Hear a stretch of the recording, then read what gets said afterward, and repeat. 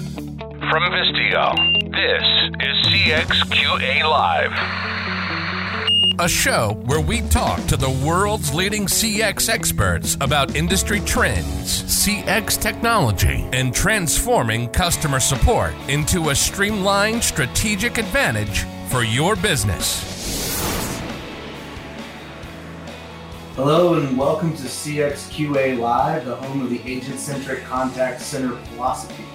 We talk about this every week, how we believe that agents with the right training, tools, and connection with your company are going to be a revenue growth and protection center for your business. They're going to be the best diagnostic tool that you can have for your business. They're going to ensure that your customers are satisfied and connected. They're going to produce more and better work, and they're going to want to stay around and contribute to the long-term success of your company. So today on the show, we have back with us Jeremy Hyde, Director of Customer Service for Sun Country Airlines. Thanks for joining us today, Jeremy. Yeah, good to be here. Always good to join you, Rob. Really appreciate you inviting me back. Yeah, man, absolutely. So excited to get going with our topic here in a second. A couple of administrative items first. Feel free to engage with us in the chat.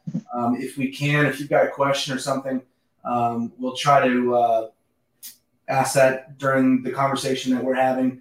We are going to be hanging out after this at one of the discussion tables. So as soon as we end the event, you're back in the lobby where you came in. And I know I'll be there and Jeremy will be there for a little while just to kind of take the conversation a little bit more to a discussion format right afterwards. And then just want to remind you guys that our episodes are recorded and posted every week on the Vistio YouTube channel.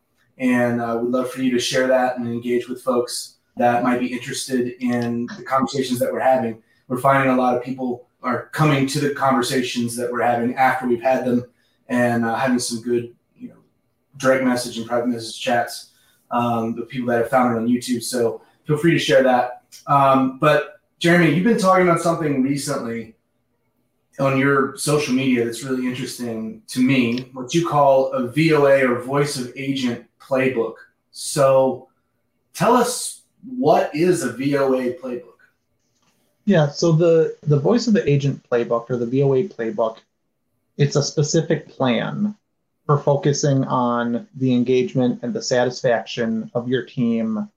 It's defining specific strategies that are of the utmost importance. It's the things that you want to make sure that you get done. You want to make sure they don't lose steam. Rather than just coming up with ideas on the fly, you say, here's our plan. These are the things that we're going to prioritize. We're going to make sure that we do these things. So you have a really clear path forward based on what you think is most important and most impactful for the engagement, the satisfaction, the voice of your frontline team members. Gotcha. So maybe you could kind of articulate this.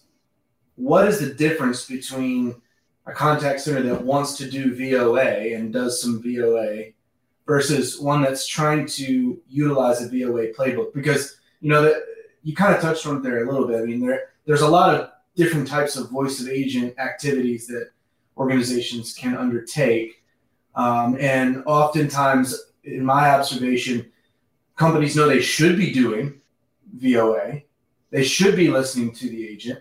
So they do a few things that are voice of the agent. But what's the difference between doing some voice of the agent activities and actually having a playbook? I think of the saying, what gets measured gets managed. In those scenarios that you described, we're doing some stuff, we're trying some things. It just feels, I've worked in that environment. I've been part of that environment. I've managed things that way as well. And it just feels messy, chaotic, thrown together. Nobody really knows what to expect. Things are constantly changing. You try one thing for a while, and then you try something different for a while. And you never really quite get into a groove. And it just becomes this extra thing of we have to try to remember. Hope isn't a strategy. So if you hope that you do some good things for VOA and for your team members, you're likely not going to have the focus that you need. Not everybody is on the same page. Not everybody understands what to expect. And not everybody understands what their role is, what their accountability is. And so this is a defined, documented plan with specific responsibility, specific accountability. I know what my role is, what I have to do, when I have to do it. Everybody kind of knows what to expect. And that's the difference. Is like you are making this part of your day-to-day in a very clear and specific way versus just hoping you get to that stuff. That's really good. I mean, there's business and life advice embedded in your answer, right? Like, if you want to talk about something that matters, that's fine. But if you put goals and measurements and accountability in place, then you show that it matters. And I think there's just general wisdom there. But I guess one of the things, if I were on the outside and I was hearing, okay, we got this VOA playbook, and I know you're going to talk about some of the particulars of what's in your VOA playbook. One of the things that is honestly too prevalent in my personal opinion is a lot of people that will talk about something that worked for them in a very specific situation as though that is a formula for doing the exact same thing. What I see in what you're sharing is more of a framework playbook, right? It's here's some principles and some ideas rather than just an exact formula.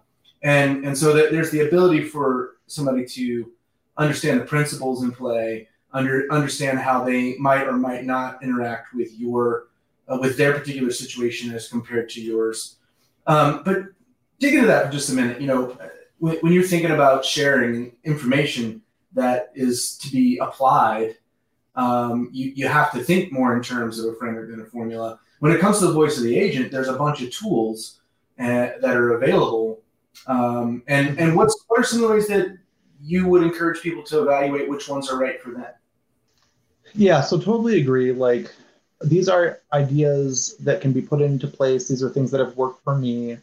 But just because it's worked for me or it's worked in environments where I've worked doesn't mean you just have to take what Jeremy did or what Jeremy says and apply it to your environment.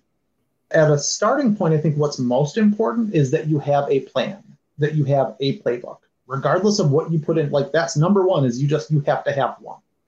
Not necessarily that you're using mine. But I think if you read through my posts that I wrote on the topic, perhaps, take the ideas, like if they work for you, take them. But consider, I guess, like the ideas or the concepts, and then think about your environment and kind of, to your point, like take what works for you, leave what doesn't. The main ideas beyond like the specific tactics, though, are making sure that your team truly has a voice, that they have a venue, that they have a seat at the table, so to speak, and that when you're getting feedback and information from them, you have a structured process in place to take action on it and to close the loop with them and to create visibility.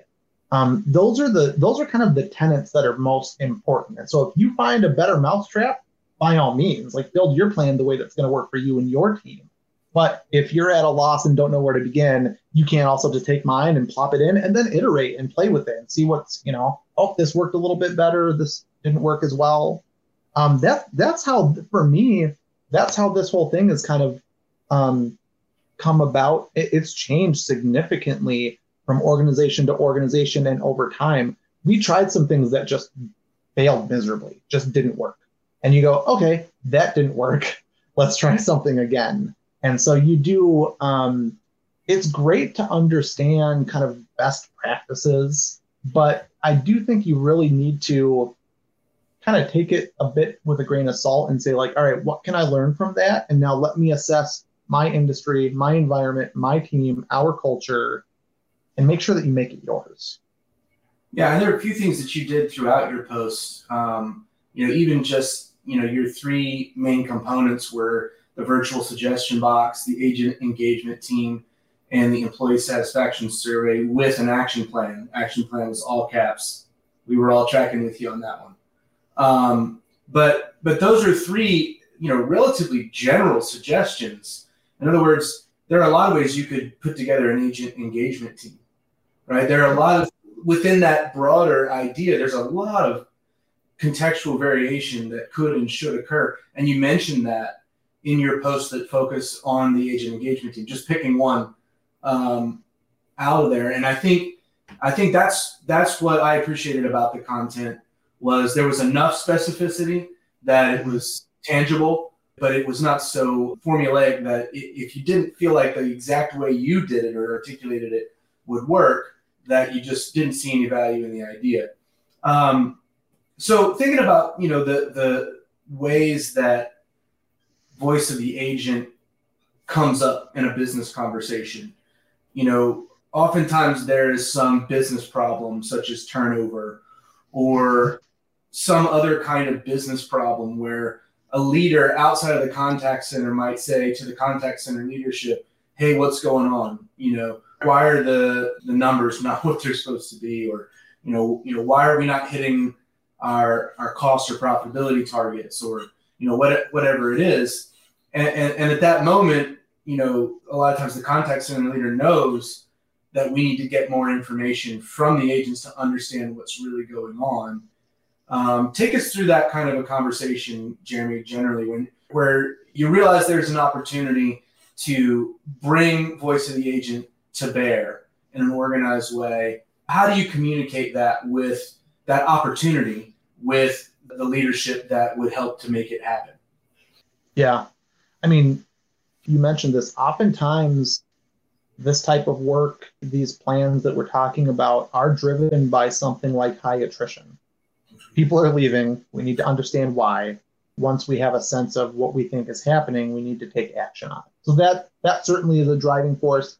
And that's, if you need to try to get buy-in or prove the case or whatnot, that's kind of an easy one, right? It's like, all right, our attrition is X%. We have this many hours per year that are unproductive, that we're paying extra payroll and, all that sort of thing. That can be an easy one. There's a lot of benefit to the business too, though, with this sort of thing. I mean, I think we all recognize that there are things that our frontline team members see and hear that we may never hear about, or it might become a really big problem by the time that we become aware of it, or they have an idea that could just really improve the business. And so, that's another side of it, probably, in terms of getting buy-in from other stakeholders and senior leaders and that sort of thing. With that said, I mean, I think one of the great things about some of these ideas and concepts that I included in the playbook is that they don't cost you anything except for some time and effort. And so you don't necessarily need to go and request funding. This doesn't need to be some big thing like, oh, I need to go and present to the executive leadership team on our, you might want to keep those people apprised so that you can get credit for the work that you're doing. And you can say, hey, look, our attrition was 100% and now it's 40% or whatever. But you probably don't really need to go and request a bunch of things. You can kind of identify your problems and see how you can be solving them through this sort of playbook. Just go and do it. And then, like I said, though, it's the outcome of these things.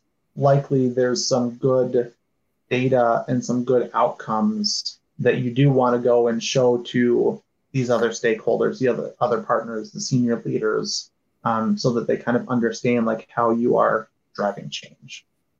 Well, and correct me if I'm wrong, but I had never managed a contact center before, candidly. But it seems like to me, if you create a culture within the contact center in which the voice of the agent is amplified and acted upon, and where there is value from the agent's point of view in giving their feedback, they know that it's genuinely wanted and valued, and that it's acted upon and seen as something that in their own minds is worth investing their time to provide. And that's kind of a scenario in which when and if there are issues with attrition or some particular component of the agent experience, there may already be data that exists to understand it better, or more importantly, it may be something that can be prevented from ever happening. And so you hear a lot of business leaders and organizations say, well, it's too late to start this, or it's too late to start that. It seems like to me this is one of those things that's literally never too late to start. Yep. Every minute that you wait to start it is a minute you don't have that feedback and you're not building that culture, right? And there may be course correction moments where everyone in the organization realizes that it needs to be in place in some form or another. And that could be a good impetus for deciding that now is that moment to get started with it. But you know, intertwined throughout your posts, and I would encourage anybody who hasn't jumped on Jeremy's posts, I'm just going to grab the activity link from LinkedIn, for example, and throw it in the chat. You can grab all of his posts there. Got a lot of other great posts too, but specifically with the VoA, intertwined through all of it is that idea that it's not about any one activity or any one idea, that there's a bigger context of creating a culture in which the whole organization, including the agents, recognize the value of agent feedback. Mm-hmm. Absolutely. And what's really cool about it is once you get started and you prove that this isn't a fad and you prove that you're actually going to do things, you're going to take action, you're going to be transparent. Once the team sees that, it just has this amazing snowball effect. Yeah. And so, you know, you have to make sure that you don't lose steam with it, that you don't let it fall by the wayside. And as long as you don't, I mean, every single week we've got ideas and questions rolling in. And often I go, wait, what? I didn't know that. I didn't know that that was happening. Wait, we do what now? I didn't know we did it that way. That's so silly. Why are we doing like the amount of things that get bubbled up to me that I can then help push change on is significant. And the team members, I mean, it's just amazing the feedback that we get from our team members consistently. And like, I'm not going to say that everything about working with us is perfect, right? But the feedback that we get from our team members is often like, I've never worked at a place like this. I've never felt so valued. I've never worked at a place where you care so much about what we have to say that I can see that you're taking our feedback and that you're acting on it. I'll have agents that will just like reach out to me, just ping me directly, like, hey, I wanted to give you a heads up on something. And then when we close the loop, even if we can't do what they're asking for, thank you so much for explaining why. Thank you so much for giving us background on this topic. And so it's just, it becomes this really, really cool thing. Like you said, just about culture and everything. We're just building so much goodwill. And when you have goodwill with your team, there's going to be a day where you need them, right? You need to go out and you need to ask for their help. And whether or not you built up that goodwill for the last 6, 12, 18, 24 months is going to have an impact on whether or not they're willing to help you and the organization out of whatever kind of a bind you're in. And so, you know, I don't want to make this sound like some selfish activity that I'm just like, you know, trying to build up the goodwill so that I can take advantage of it. But really, I mean, the things that get done every day are not because I'm doing them. It's because there's a team of people that are out there working hard, willing to work together, willing to do whatever we need to do to achieve our goals. And the willingness of the team to do those things, there's definitely a correlation to this sort of thing. The way that you're treating them, the way that you're giving them a voice, and the way that you're showing how much you care and respect what they bring to the table. For sure. I mean, we all want to work for and with people that we like. Mm-hmm. And we all want to work for a company and a leadership team that values us. And we want to feel like our work matters, right? And we want to feel like our ideas and our desires to contribute to the success of the business is valued. Mm-hmm. And if you take really any or most of that away, you get into a very transactional sort of employee-employer relationship. And unfortunately, a lot of the contact center world has become that. You know, I feel like it's changing. I feel like there's a positive movement because honestly, it started to affect the business outcomes so severely, especially with the pandemic and the opening up of the job market and the reduction in stigma of changing jobs, the ability to change jobs without relocation, all these sorts of things. We talked about it a lot. So it was already a relatively high remote workforce in the industry, but it became highly remote and highly flexible.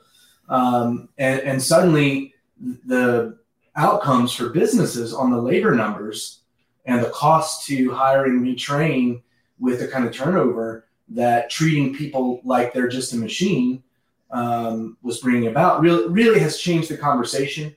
And I'm kind of the opinion that it's going to be something that tries to correct back, although the growth of AI will mitigate some of that, because some of the work that is the most undervalued in the industry will be done by the AI. And so that will bring a little bit of balance. But those companies, those CX organizations that take this seriously will see the value of their agents multiplied, right? And this is what we talk about every week at the top of the show, right? A little spiel, right? The agent-centric contact center philosophy. It's really a framework for understanding how valuable your agents are and can be, and creating this culture and engaging in this activity of genuinely understanding the point of view of the agent is so critical. A couple of things before we wind up here. We kind of touched on this a little bit. Contact center leaders that want to engage in new voice of the agent activities potentially have some roadblocks with agents, maybe some cynicism there about any voice of the agent activities. Maybe you can just give us a quick tour of some of the root causes of that, cynicism and other roadblocks, and then maybe a little bit of your thoughts about how a contact center leader might overcome that when implementing a VoA program with the agents themselves. Yeah, depending on what has happened in the past and what the current culture of the team is and that sort of thing, if they've seen fads come and go, if they've seen, 2-week initiatives that just kind of quietly disappear, and you come out with what appears to be the next fad, your team members might be rolling their eyes at you going, whatever, this will be gone next week. And so there has to be this shift over time. Like, you have to prove that it's different. You have to prove that you're actually doing things with it. You can't allow yourself to let it go by the wayside, to lose the steam. Like, you have to be constant and consistent, and then helping to create new habits. Like, one thing with our virtual suggestion box, for example, it took a little bit for that really to get going. But one of the things that me and some of my team members would do constantly, I would see someone say, why don't we? Why can't we? We should, insert idea here. And every time, oh, that's a great idea. You should submit it to the virtual suggestion box. I would not take it directly. I wanted to get it into the process. And I would tell them, I want to make sure it gets into the formal process so that we can make sure I don't lose track of it, and that me and the team can follow up on it, and we can, sort of close the loop. And so by consistently doing that, and then showing that we would consistently follow up, then it got people into that habit. The follow-up is so key. Everybody always gets a response, always, no matter what. And it needs to be like a week or two max. It can't be like 3 months later. Even if it's going to take you months and months, their idea, to investigate it and implement it and whatever, you need to be telling them immediately, here's what we're doing or we're not doing. But if you do those things with consistency, then they start to see, hey, this is sticking around, this is real, this has value. And not only following up with the individual, but creating that visibility with the entire team. So it's not just Rob submits 8 ideas and Rob finds out what we're doing with Rob's 8 ideas.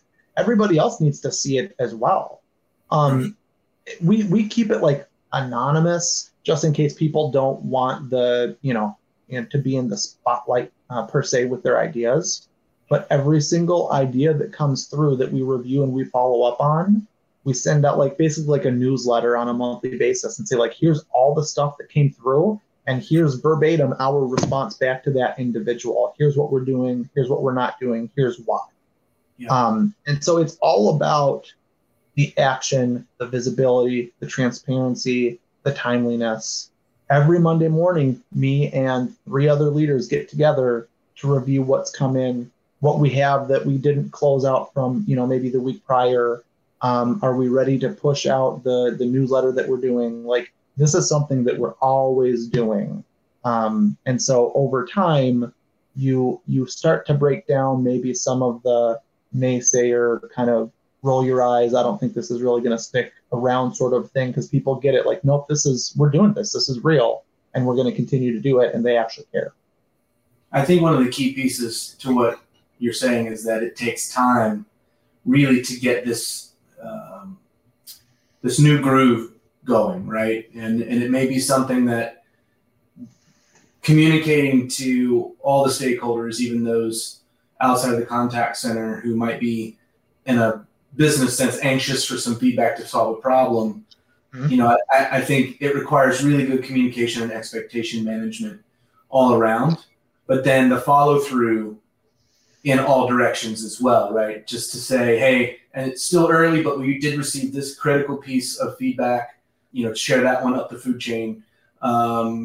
Just little snippets, little moments, little golden nuggets, right, that come out of those early times, and then find ways to in a very personal and relational and credible way, act on whatever you can that comes out of it, so that those who are in it and are the agents participating in it are seeing that it's being taken seriously, just to try to gain traction and gain credibility for the process. So really good stuff today. We can hang out at the discussion table. Anybody wants to chat it up about this a little bit more, but I highly recommend this series of posts, and looking forward to seeing what you come up with next, my friend. Always a pleasure having you on the show and getting to hang with you. Absolutely, man. Really appreciate it. All right, I'll see you at the discussion table. If you're not coming, have a great Tuesday, everybody.